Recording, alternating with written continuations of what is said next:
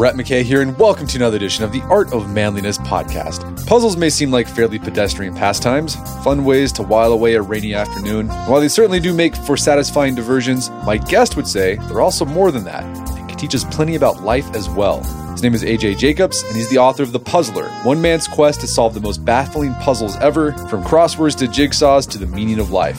Today on the show, AJ explains what makes a puzzle and why we're drawn to them and enjoy them so much. We then discuss the charm of certain puzzles, from crosswords and Rubik's Cubes to jigsaws and mazes. Along the way, we discuss some of the strategies behind solving these puzzles and how these strategies can help you become an all-around better thinker and decision maker and better at navigating the puzzling dilemmas of life itself. After the show's over, check out our show notes at aom.is/puzzles.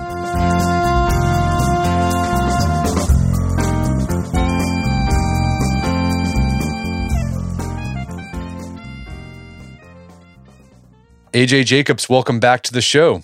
I am delighted to be back. It's been since episode 53. Man, yeah, you're one of the first ones. You were one of the first. I was honored to be. Yeah. Yeah. Now we're in. Look at you. Now we're in the 800s, and you got a new book out called The Puzzler: One Man's Quest to Solve the Most Baffling Puzzles Ever, from crosswords to jigsaws to the meaning of life. And again, this book is, you take this sort of George Plimpton-esque adventure, sort of immersion journalism, and this time you explore puzzles. What led you down on that path? Well, I've always loved puzzles. Since I was a kid, I used to do crosswords. I would make these pencil mazes that took up my whole living room floor. And I think it informed my worldview. I think I saw all of life as a puzzle. So some of my previous books, I actually can sort of reframe as puzzles. I wrote a book on the year of living biblically, and that was about the puzzle of religion and what do I teach my kids. So I'd always loved them, and I like to have a nice, strong starting story for my books. And a few years ago, I had this crazy experience that provided me one, which was that I was the answer to one down in the New York Times crossword puzzle. It was author AJ blank, and I was the answer, AJ Jacobs. And I thought, as a word nerd, this is the greatest moment of my life. You know, this is the holy grail. My wedding was pretty good, but this is great. And then my brother-in-law emailed me, and he did congratulate me. He did say, congrats. But he also pointed out I was in the Saturday New York Times puzzle. And as you may know, that is the hardest puzzle of the week, harder than Sunday. All the answers are totally obscure.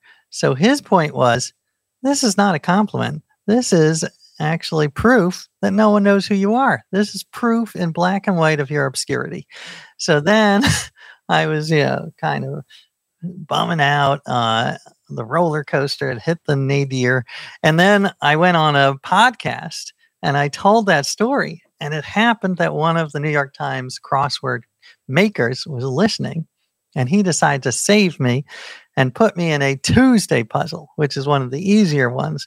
It's not Monday, but Tuesday is where Lady Gaga and Joe Biden, that's where they appear. So he saved me from my obscurity, and I'll forever be grateful. And I thought, well, this is fun. And it had gotten me back into doing crosswords on a regular basis. I had become addicted. And I thought, well, why do I love these so much? Why do millions of people spend millions of hours on puzzles of all kinds? So I thought, let me do a deep dive and just spend 2 years hanging out with the best puzzle makers and puzzle solvers and going around the world when I could. And that's what I did. And that's the book is the result of that. Okay, well, let's start off with a very basic question. Like, what makes a puzzle a puzzle? Are there philosophers, knocking this question around? I think so. I mean, it's not as popular as the meaning of life, but it all depends on your definition. And I have a very big tent for my definition of puzzles. So in the book, I talk about 20 different kinds of puzzles, everything from visual puzzles like Where's Waldo to crosswords to Japanese puzzle boxes. But what unites them all is that they all are a problem that requires a solution that involves ingenuity. You've got to have an unusual idea to solve them. I guess the cliche is out of the box. You've got to think outside the box. And that cliche comes from a puzzle. So I feel okay using it. It was originally meant there's a puzzle with 9 dots in a square, and you have to draw 4 lines to connect all the dots. The only way to do it is to go outside the box with your lines.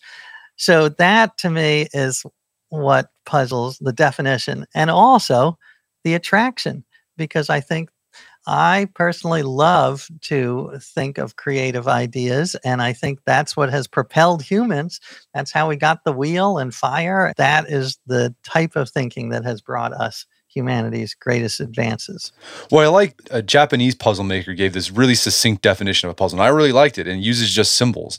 It's question mark, arrow, exclamation point. Yeah, I love that. And it means the question mark is when you arrive and you're baffled and what's going on. The arrow is the struggle, the like trying things out, trying to solve the problem.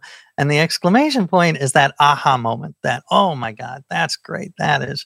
And what's interesting, 2 things. First of all, I think that's a good, not just for puzzles, I think it's a good summary of so much of stories. Stories require conflict and resolution, life perhaps.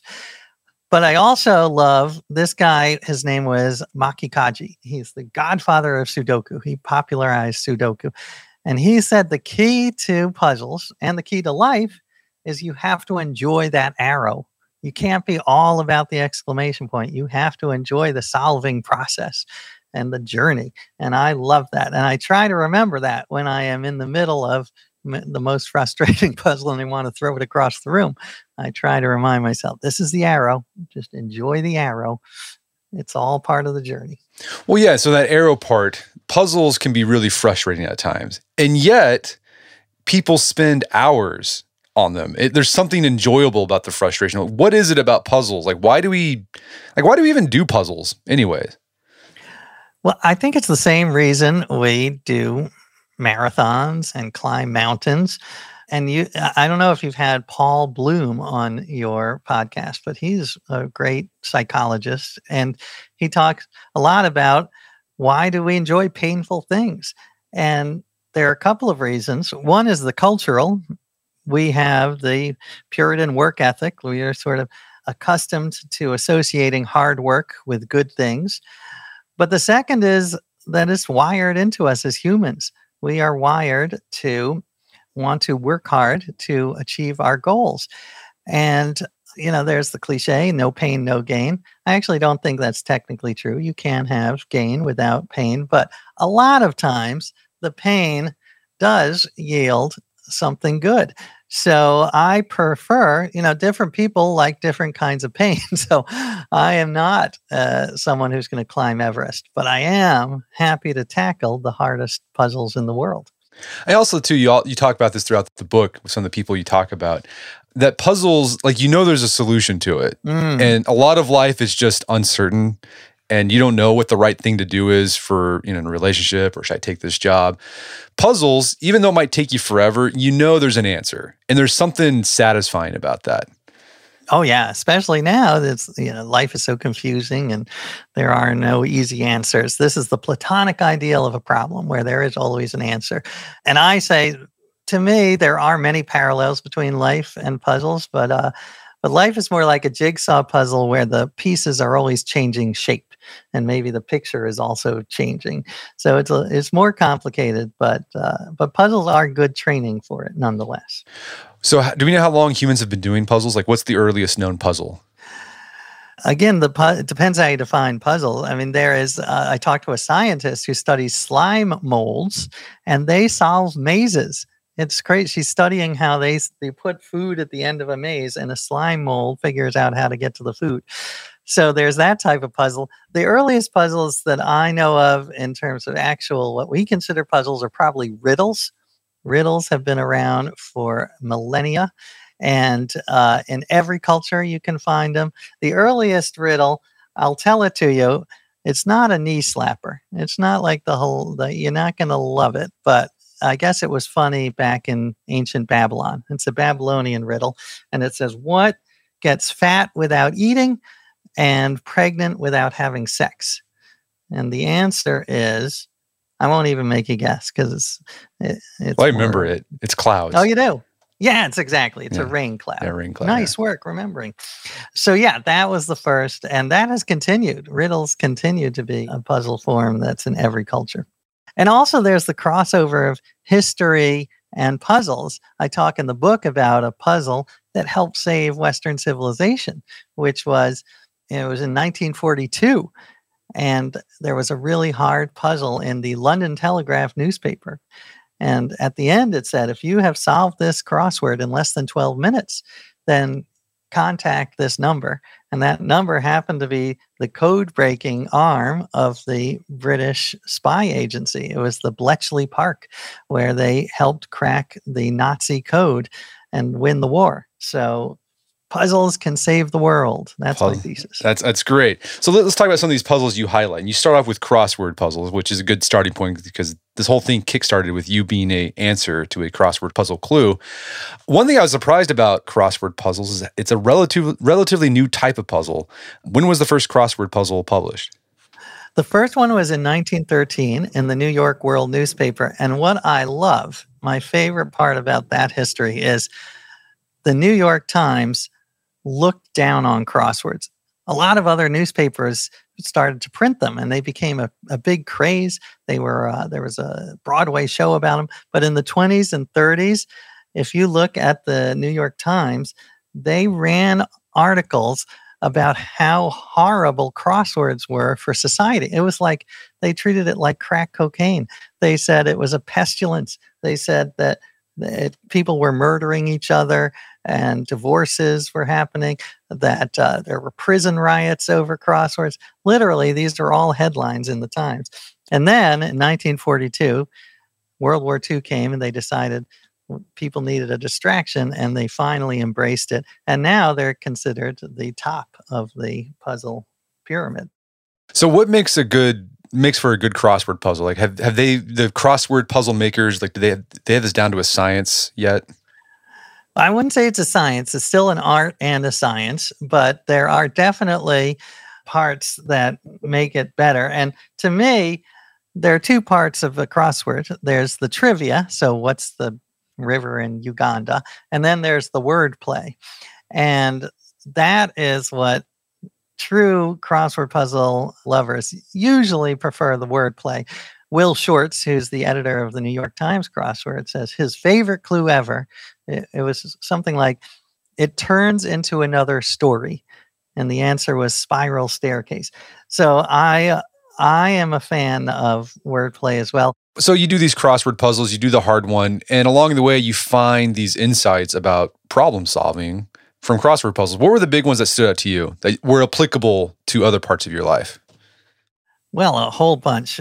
One is some people do the crossword in pen. I do it in pencil, and I am proud because I think the eraser is one of the greatest inventions we have, or the delete key. I do it online sometimes. So the key to me to solving any problem is cognitive flexibility. You cannot fall in love with your hypothesis and say, this is the way it's got to be, whether in crosswords or in life. And I think that's a huge problem that afflicts us as a society. We are so sure that our answer is the right one. We are unwilling to listen to evidence or to the other side. So eraser, the way of the eraser, that's a big one. Another one I have is, and Bill Clinton actually talked about this in the crossword puzzle documentary. It's called Wordplay. And he talked about sometimes you look at a really hard crossword and nothing will click for 5 minutes. You'll just be going through and nothing. And then finally you get one answer. You get a little toehold. And from that, you can work out and get another and another and another. So that is a way I solve a lot of problems, is I just find that one toehold, that one way in, and then you can expand out. Even writing the book, or a chapter, I'll find that one quote or vivid anecdote that I know will work, and then I will expand from there. So that was another lesson. And there are tons others, but yeah, I find crosswords and puzzles are like they're like wise philosophy teachers. They teach you how to think and live. Yeah, the find the toehold. I mean, I think people naturally do that with the crossword puzzle. They just find the clue they can answer right away, because then it just, from there, you just gets the ball rolling. I've done that technique, like you in writing, right? When I have to write something, Yeah. like you try to write the beginning, it's like, this is not coming, but I'll just write the part that it's really easy. And then the beginning writes itself once you get going. Oh yeah, that's so huge. Right? And the other thing I noticed with crossword puzzles when I did them, being patient, like being able to put it aside and then, sort of marinating and letting it stew, and then you come back to it and you look at it again, it's like, oh yeah, this is what that is. It was so obvious. And I've applied that to my life as well. So important. I mean, first of all, I love the word marinate, because I think that's what your brain is kind of doing, marinating on the problem, not consciously, but somewhere back there. And there's lots of science on this, that one of the best ways to solve problems is put it away, do something else for an hour, a day, a week, and then you come back and you'll have a fresh perspective and you'll have been working on it. And what I love is this is not a new insight. Leonardo da Vinci wrote a guide to how to be a painter. And one of his main suggestions is, if you get to a tricky part, a problem in your painting and can't solve it, walk away and then come back and you will be able to solve it. Well, another thing I did crosswords puzzles a lot when I was in high school. This one summer, I worked at the paint shop at the University of Oklahoma's medical school. And I was just with these salty, they were like 50, 60-year-old guys, just really gritty, but they loved doing the crossword puzzle. I'd get there in the morning and there'd be some guy there with the paper folded doing the crossword. And we work on it at lunch break and then our different breaks.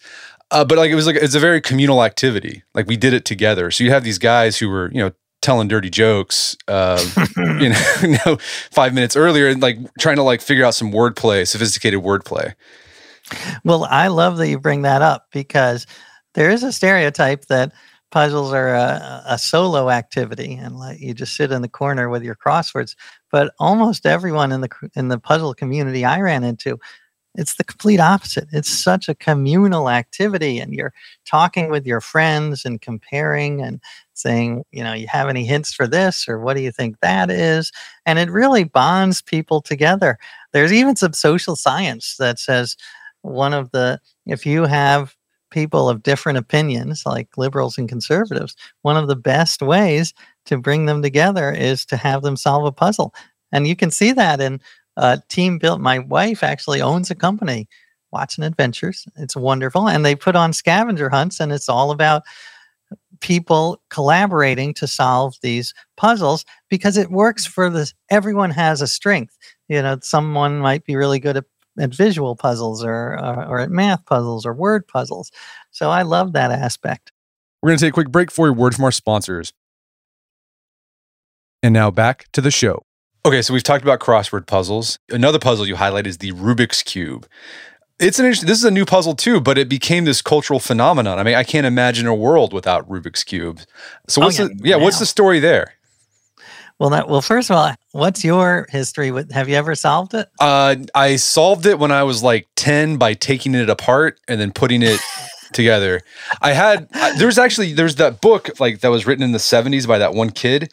Right. My parents actually had that, and I remember, I think I was like 9 or 10, trying to follow the instructions in that book, and I was like, no, I'm just going to take it apart and put it together. That's the only time I solved the Rubik's Cube. Well, first of all, that is one interesting way to solve a puzzle. Yeah. It's sort of the Gordian knot. You chop it in half. I'll say, enough of this. So kudos to you for solving it that way. It started in the 80s and it was huge. And then it kind of faded away, but then it came back because of YouTube. So now there are millions of kids who are obsessed with it, and there's these speed cubing competitions, which will blow your mind. I mean, these kids, the world record for solving a Rubik's Cube is 3.5 seconds. It's crazy. I can't even look at it in 3.5 seconds, and I don't know where to start.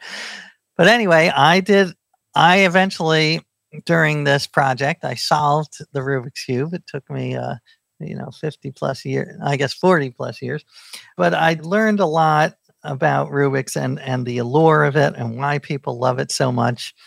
And I think part of it is just an extraordinary fact that this little cube has, I don't know if you remember, but the number is insane, 45 quintillion possible arrangements. It's just a mind-boggling number. We can't even comprehend that. That's like more than the stars that you can see. It is just insane.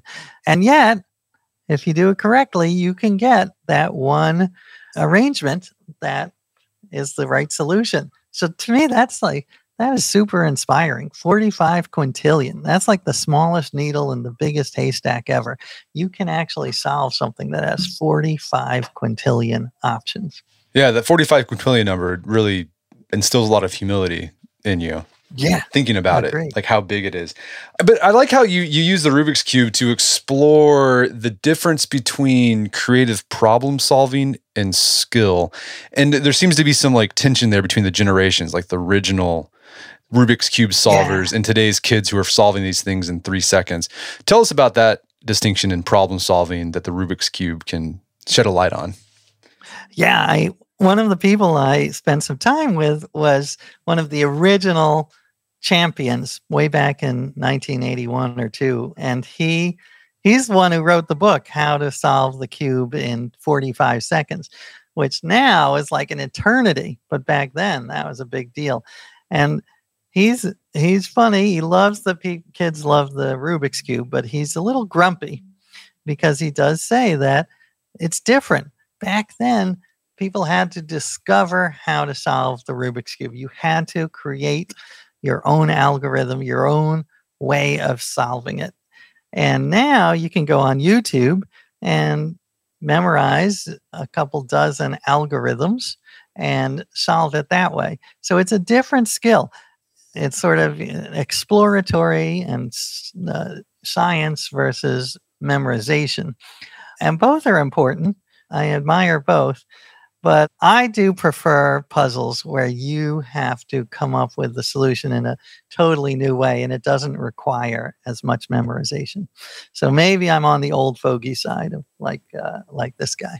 Yeah, I'm kind of on the old fogey side because it kind of takes the puzzle out of the puzzle. If you know what the answer is. If you just input these things, you'll get it. Right. I don't know. It doesn't seem as fun. Although I just wanted to defend these young kids because it does require a lot of skill to figure out which algorithms to do. So that is a puzzle. Yeah, and I noticed like with my kids too, that YouTube is crazy. It's great. I like how it motivates them to do things. But I've noticed that my daughter's really into Minecraft, and instead of trying to figure out how to build things on her own, like she'll just watch a YouTube video and just kind of pause and then like do the thing and then watch it and then and she builds this cool thing and it took a lot of patience to do it, but it's like, I don't want to diss on my daughter, but I was like, well, you just watched a video on how to do that. Like it would have been cooler. I want to see what you wanted. Like if you were free building, what would you make? Right. Well, it's like the difference between Legos when we were kids and Legos now. Oh yeah. Like when I was a kid, it was just a bunch of blocks and you had to create something. And now they have these elaborate kits where you have to follow 150 instructions and get it. And they both have their benefits. So I don't want to be too much of an old fogey and diss following instructions to create this spaceship. But I think I prefer the old type where you're just given a bunch of random Lego bricks and you create yourself. So let's talk about my favorite puzzle, which is the jigsaw puzzle. I love that you love it. So I'm curious, like you spent your time talking to people who make just really simple jigsaw puzzles to individuals in Vermont who make $100,000 jigsaw puzzles handcrafted, and you've been putting together a lot of jigsaw puzzles. Did you figure out like what it is about jigsaw puzzles that are, they're so relaxing and soothing, but at the same time, like they're incredibly addictive? They really are. I know. I had that feeling when it's just one more. I'm just going to get one more piece, one more, and then it's 3 a.m. And it's funny because I was a jigsaw puzzle skeptic, and I became a convert. I don't know why I was so snobby, but I for some reason hadn't done them, and then I started to do them, and I was like, oh yeah. And I think there are two different ways you can do jigsaw puzzle. One is as meditation, and I think that was big in the pandemic. I mean, jigsaws at the beginning of the pandemic, you couldn't find them. They were like hand sanitizing.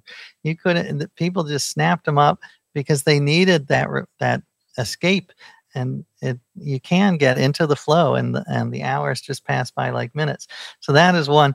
But then there are the jigsaw puzzles where it's more about trying to solve a really complex puzzle, and either that could be speed. There are people who are obsessed with solving them quickly, and I wrote in the book one of my favorite adventures that my family and I went on was we went to Spain and competed as Team USA in the World Jigsaw Puzzle Championship.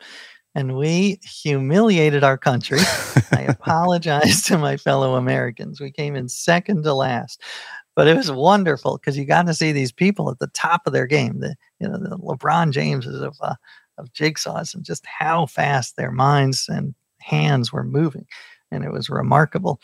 But then there's another type of challenging jigsaw, which are the ones you mentioned, sort of these artisanal woodcut jigsaw puzzles that are super tricky and have edge pieces look like regular pieces. They're 3D. There are pieces from other puzzles thrown in just to mess with you. And I learned to love those. Those you have to have. You have to know that frustration is going to be a large part of it. But I find them just fun and weird and absurd and delightful. Yeah, I do jigsaws for the meditative purposes. That's why I do them. And I was saying earlier, I'm very particular about my jigsaw puzzling. What do you like and what do you not like? Okay, so there's jigsaw puzzle season, and it starts September 1st and goes through December 31st. That's the only time I do jigsaw puzzles, and they have to be. I like the Americana folk art puzzles, right? Charles Wysocki is my favorite, and then I have to listen to my puzzle playing playlist, which is it's primarily schmaltzy, easy listening, and Muzak. So I'm talking like the Sid Dale Orchestra. I basically want to feel like I'm walking through a Montgomery's Ward in 1987 when I'm doing puzzles. I'm relaxed just hearing about it. Yeah. That sounds lovely. Yeah. That is fun. You highlight some things like the same sort of things that, how to tackle puzzles that I've kind of picked up on my own. You get that toe hold. Sometimes you just start with if you see something that you can put together easy, start there, and from there you can build off. And then you found some other cool little tricks to put together jigsaw puzzles. Yeah, one that I did not expect, but these high-level jigsaws, they don't only do it by color. They also paid a lot of attention to the shape. And if you're hit with a big blue sky and you don't know what to do, they will sort the sky pieces by shape. So they'll have a section of 1 outie and 3 innies and 2 outies and 2 innies. And they'll have these little piles. And then using those, they'll be able to assemble it quickly. So I think that's great. I never thought of jigsaws as having a lot of strategy, but they do at the high level. You can really, separate yourself using these tricks. So you also did mazes. You talked about when you were a kid, you drew mazes on the ground that covered your whole apartment. I'm sure every kid has done that when they're in class and they're bored. They they make their own maze on their folder. How long have humans been using mazes as puzzles? Did you figure that out? Well, yeah, definitely millennia. There's the myth, I don't think it actually existed, of the Minotaur in the middle of a maze in the island of Crete. And that was a maze you didn't want to go into because if you got lost, then the Minotaur would eat you. But they've been used for spiritual purposes. People talk about how mazes are like prayer through walking, but then they're also entertainment. In the Middle Ages, or a little later, Europe had a ton of hedge mazes, and people would have trysts in them. So they have a long history. And then you tackled, something that became really popular in America in the past, I would say 25, 30 years, are these corn mazes. And you went to Vermont to tackle the largest, most complicated corn maze. Tell us about that experience. Yeah, I love this. This was the Great Vermont Corn Maze, it's called.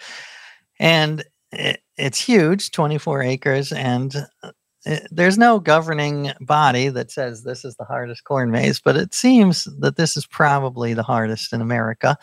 And the guy who started it, Mike Boudreau, he's a great guy, and just delightfully sadistic. Though he is, he will gleefully tell you that people will weep, they'll get lost, they'll get in fights.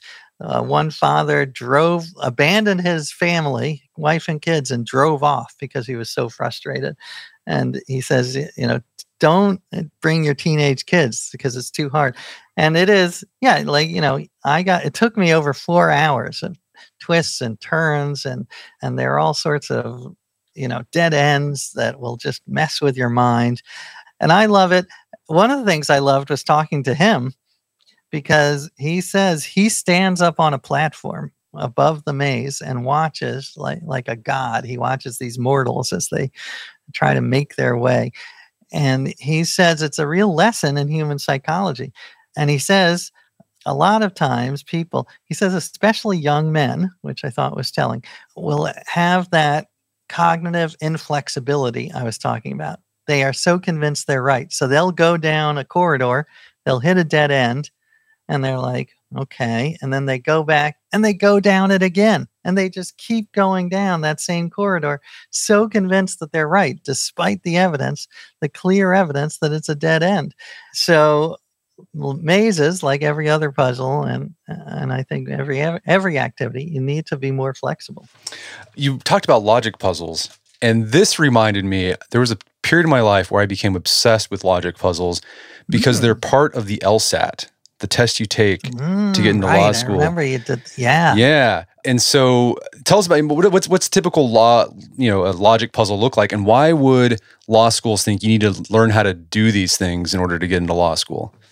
Well, that is interesting. Do you remember any of the logic puzzles that you studied? So there's this sort of things where there's there's 5 people, Sam, Alex, Jane, Brad, and they are going to bring 5 different items on these 7 different days. And you get a clue, okay, Brad brought this on this day, but not on that day. And then you have to figure out who brings what on what day. That sort of thing. Right. That's interesting. Yeah, there are lots of different types of logic puzzles. That one I think of as sort of the Clue, the board game Clue. Yeah, it's like Clue. And to me, the big lesson of those is they're not that hard if you figure out how to diagram them. Yeah. So if you do it in your head, then it's a mess. But if you just diagram it correctly and you're able to check them off, then it's pretty easy. And I don't know why the LSAT people put it in. I assume it's because they think that it's a sign of clear thinking and rational thinking, which I do believe. I don't know how much it helps you as a lawyer. But there are lots of other types of logic puzzles. I am particularly a fan of the lateral thinking puzzles. I don't know if you know those, the ones where it's there's a man in a field and he's got an unopened backpack on his back and he's face down and he's dead. What happened? Oh, yeah. My kids love those. My kids love those. I love them. Yeah. And the answer to that one, just in case, if you want to pause it and try to figure it out.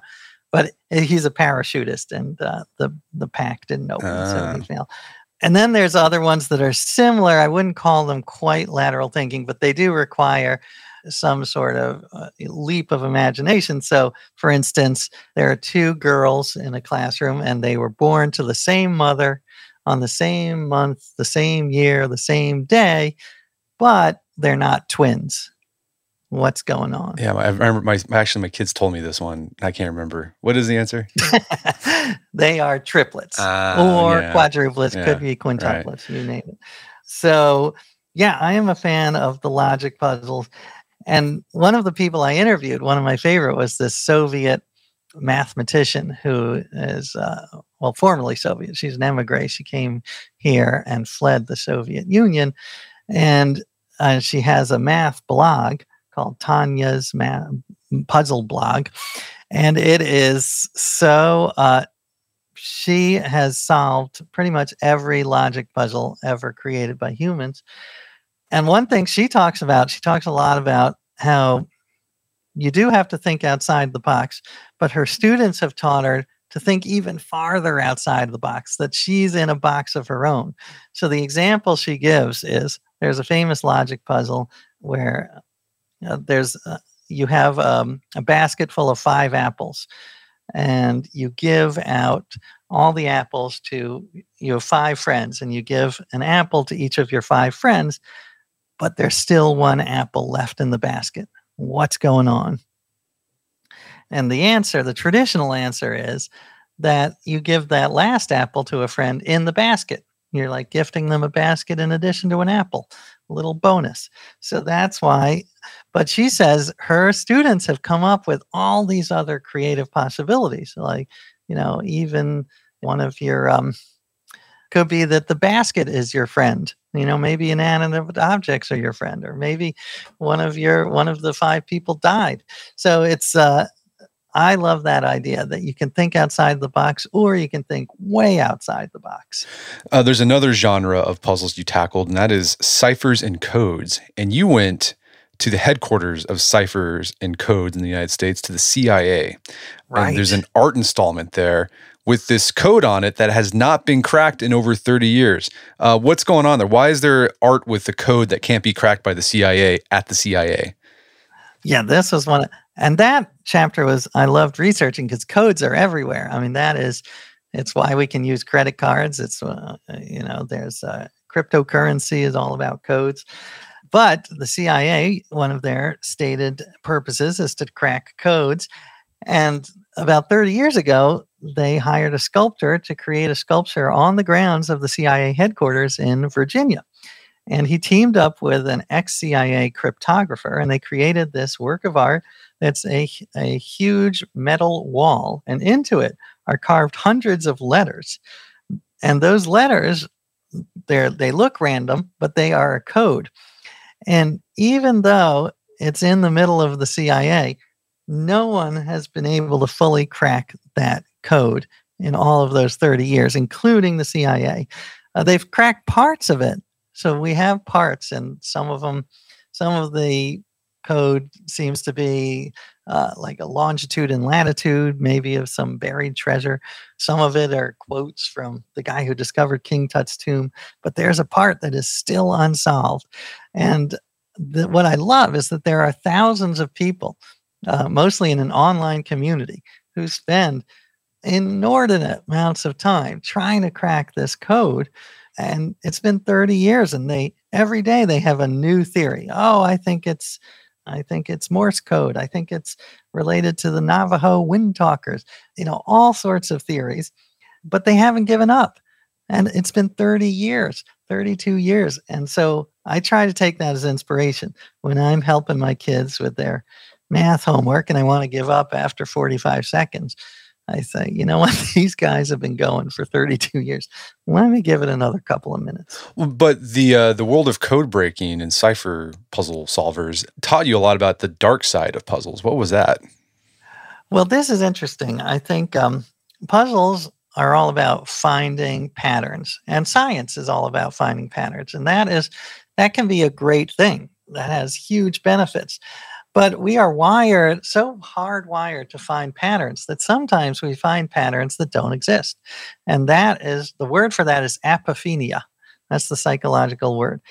And for instance, finding the Virgin Mary's face in a piece of French toast, that's classic apophenia. And the problem with apophenia is you become attached to that pattern and you refuse to let it go, even if you are presented with evidence that it's not true or it's not going anywhere. So the key to avoiding apophenia is to keep your mind flexible. But apophenia has huge real life repercussions. And I think it's responsible for a lot of the problems we have right now. So people are finding patterns in the world that don't exist. It's what a lot of conspiracy theories are, basically solving puzzles that don't exist. So QAnon, they have found all these puzzle pieces and put them together, and they have, quote unquote, solved this puzzle, but the pieces don't fit together. It is not true. And but they refuse to change their thesis no matter how much evidence they're given. So apophenia is solving puzzles that don't exist, and you've got to be very careful. So don't fall in love with your hypothesis. Keep an open mind. Keep flexible.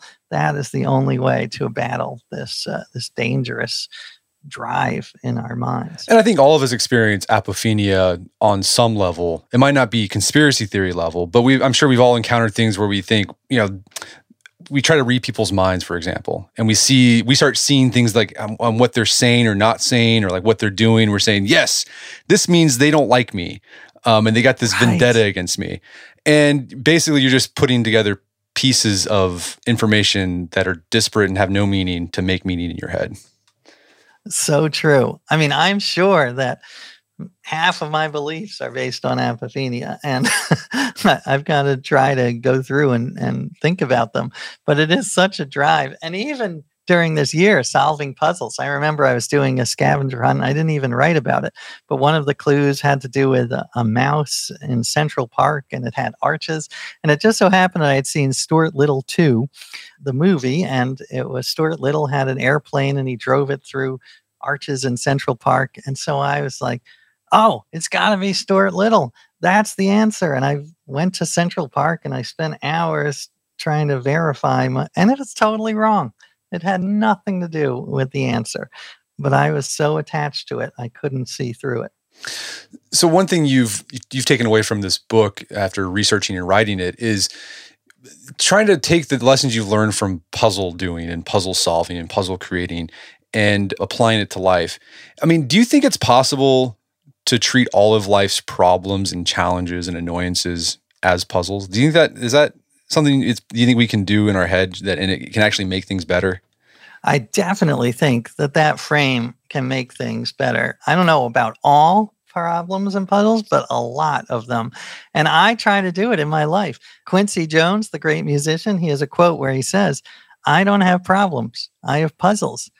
And I think it's so inspiring because problems are thorny and depressing and insoluble a lot of times, whereas puzzles, they can be solved, and they are inspiring. You want to solve them. Then even sometimes they involve playfulness.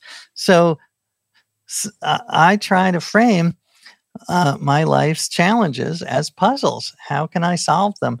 And one of the hardest puzzles we face now is just, how do we bridge the gap between the culture war? That to me is a huge puzzle.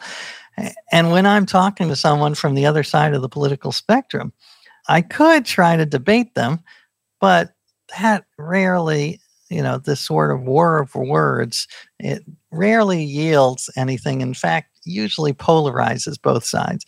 So instead, I try to treat it as a puzzle. And I say, why do you believe what you believe? Why do I believe what I believe?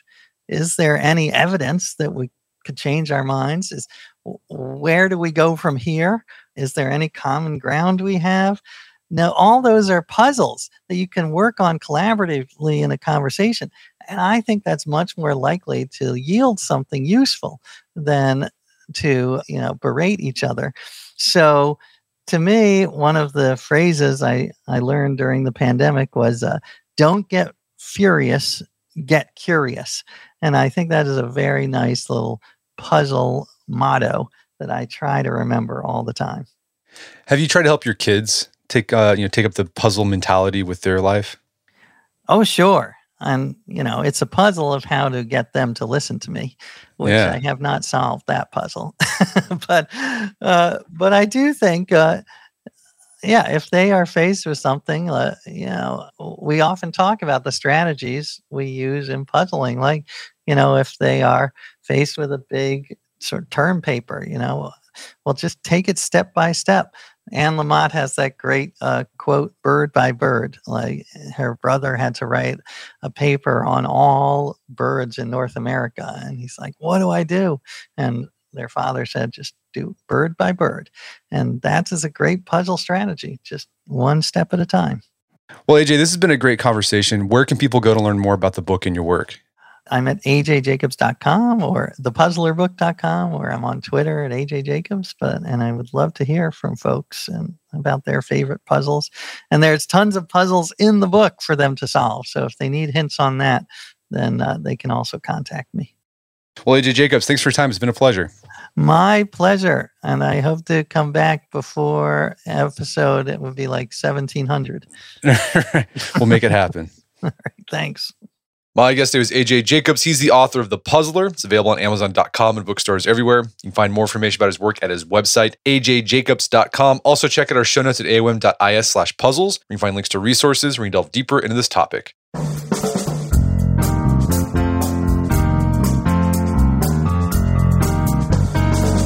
Well, that wraps up another edition of the AOM podcast. Make sure to check out our website at artofmanliness.com, where you can find our podcast archives, as well as thousands of articles written over the years about pretty much anything you'd think of. And if you'd like to enjoy ad-free episodes of the AOM podcast, you can do so on Stitcher Premium. Head over to StitcherPremium.com, sign up, use code manliness at checkout for a free month trial. Once you're signed up, download the Stitcher app on Android or iOS, and you can start enjoying ad-free episodes of the AOM podcast. And if you haven't done so already, I'd appreciate if you take 1 minute to give us a review on Apple Podcasts or Spotify. Helps out a lot. And if you've done that already, thank you. Please consider sharing the show with a friend or family member who would think we get something out of it. As always, think of the continued support. Until next time, it's Brett McKay. Remind you on the Listen AOM podcast, but put what you've heard into action.